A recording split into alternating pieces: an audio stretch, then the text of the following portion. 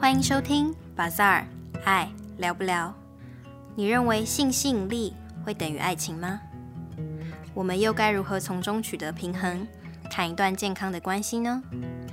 今天 Bazaar 邀请到了性学博士许蓝方，要来与我们聊聊性吸引力与爱情的关系，一起听听看吧。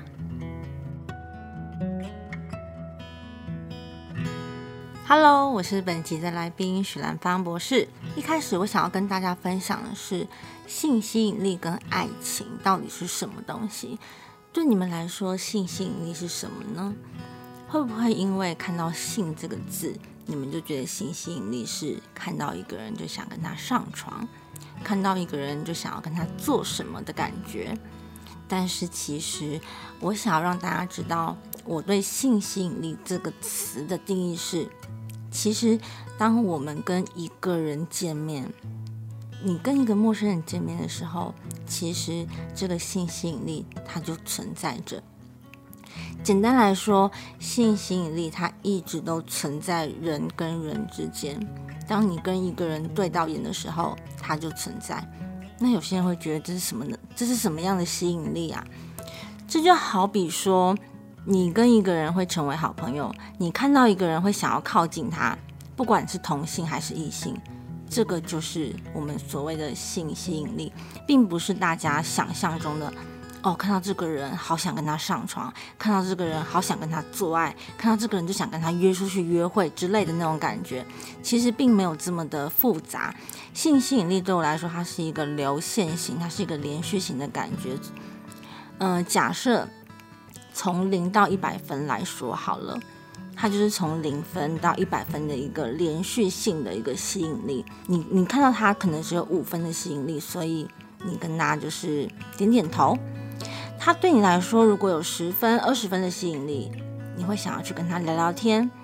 如果那个吸引力再更多一点点，你也许会想要多了解他的隐私。那个吸引力当然不介于同性或者是异性，我刚刚说了，就是2个人之间。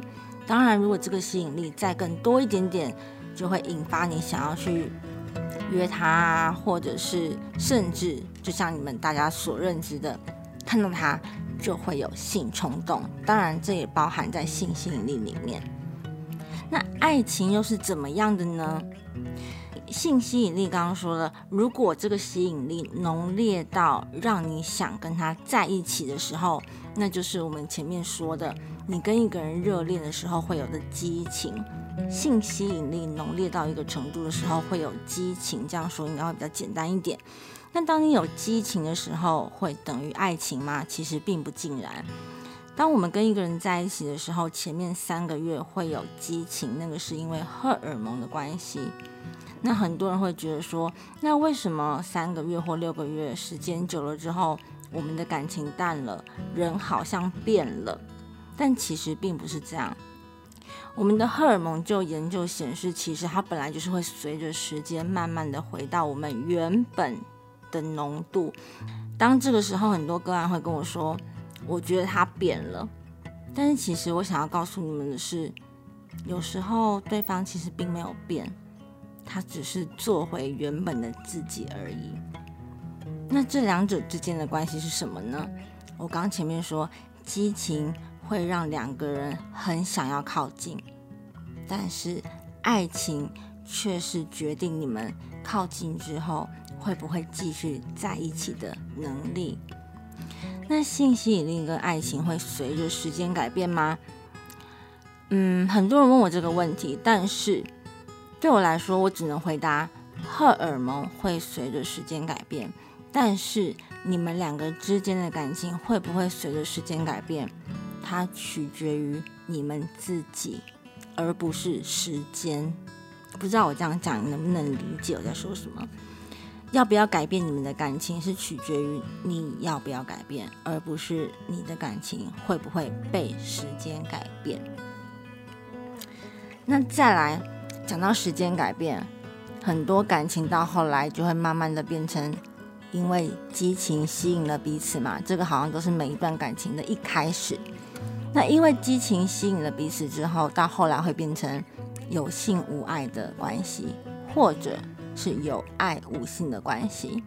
或者有暧昧的关系，但是两个人都没有承诺，一直维持着若有似无，但是无法步入婚姻的关系。那你又是哪一种呢？我们先讲第一种有性无爱的关系好了。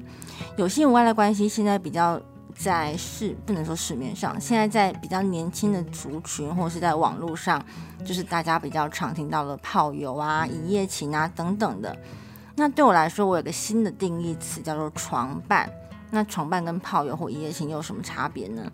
床伴跟炮友的差别就在于床伴可能多了一点点感情，那其实床伴它就并不算是有性无爱了吧。因为你有一个固定的床伴，就代表你其实会习惯跟这一个人有性行为，只是你们两个之间没有恋爱的关系。那你习惯了跟这个人，那代表你们两个之间也有一定的性吸引力。就回到我们前面讲的，只是这个性吸引力可能没有强烈到让你们想要进入一段爱情而已。那第二种有爱无性呢？我觉得一段有性无爱的感情还可以继续，就取决于你们两个之间的性吸引力跟你们两个之间要走到什么程度。但是我觉得比较危险的是有爱无性的感情能不能持久，能不能继续下去。那很多人会跟我说，我跟我老公就是没有性行为啊，怎么可能不行？我们都交往了5-60年，结婚了5-60年。但是我在这边想要另外一个定义，就是有爱无性的这个性对我来说不是只有性行为。对亚洲国家的人看到性这个字就只会想到性行为或者是上床，但是其实性对我来说它是带有亲密感的爱。所以如果你们之间是有爱没有性行为，但是你们之间还是存有亲密感的，那当然你们的关系是可以很长久的。那什么是亲密感？就是你看到这个人，你会想要跟他亲亲，跟他抱抱，跟他手拉手，你会想要跟他分享你的喜怒哀乐，这个都是亲密感的一种表现，也就是比较广的性的表现。那如果你们之间有爱无性，你们之间是连性没有，你们之间是连亲密感都没有，你看到这个人不会想跟他抱抱，不会想跟他接吻，也不会想跟他分享任何事情，他就是变成一个室友。那对我来说，就我而言啦，我不觉得这样的关系有可能长久。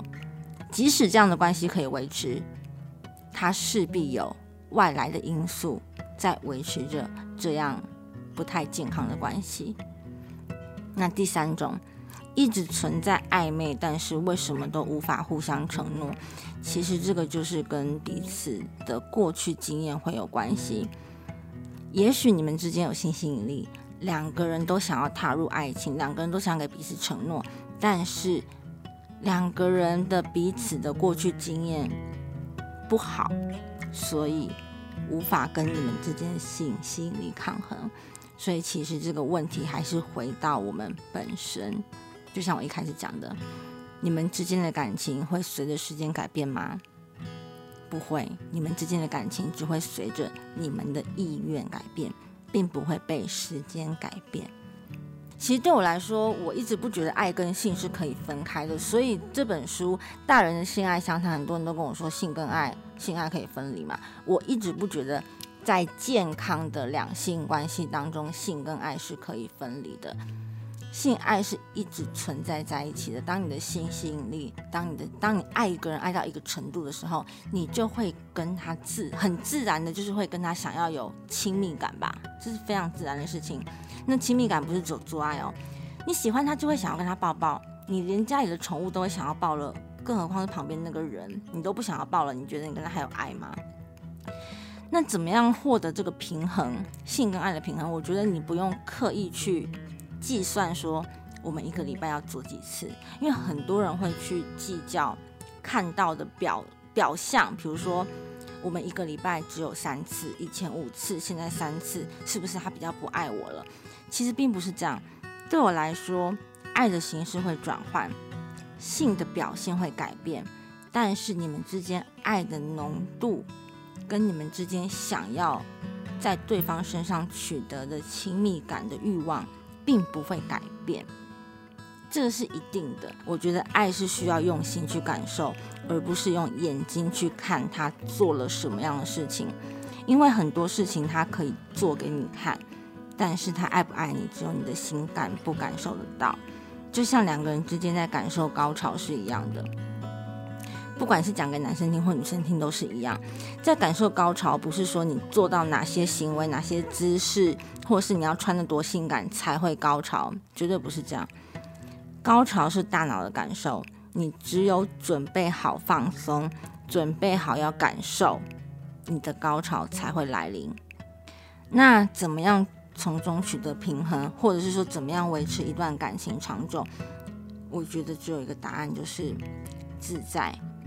那怎么样自在？自在不是说你很做自己就可以自在，因为当你很做自己的时候，另外一个人一定没有办法做自己。那怎么样两个人都自在？第一个，都必须要接受感情本来就是不完美的，两个人本来就是不完美的，每个人都有优点跟缺点，你得接受一件事情，如果你没有那个度量去包容他的缺点的话，那你也没有资格去享有他的优点。那除了沟通之外，还有就是要尊重对方的喜好。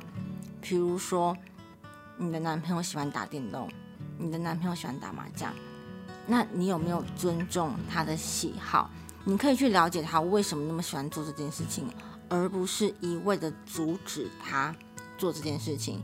你要试着表达自己为什么不喜欢他做这件事情。比如说你可以直接跟他说，亲爱的，我觉得你花时间打电动会让我觉得你不在乎我，因为其实女生最在乎的就是你不在乎我，但是我们通常不会把我们的真心话讲出来，我们都是一味的用禁止对方的行为来让对方知道我不要你做这件事情，但是其实对方并没有接受到你为什么不要。那其实我们只是想要他多注意一点我们。还有最重要的是，你有没有办法面对自己想要的东西？因为太多人活在童话世界里面，可是你要知道，我们过的是生活，生活里面并没有这么多浪漫的情节。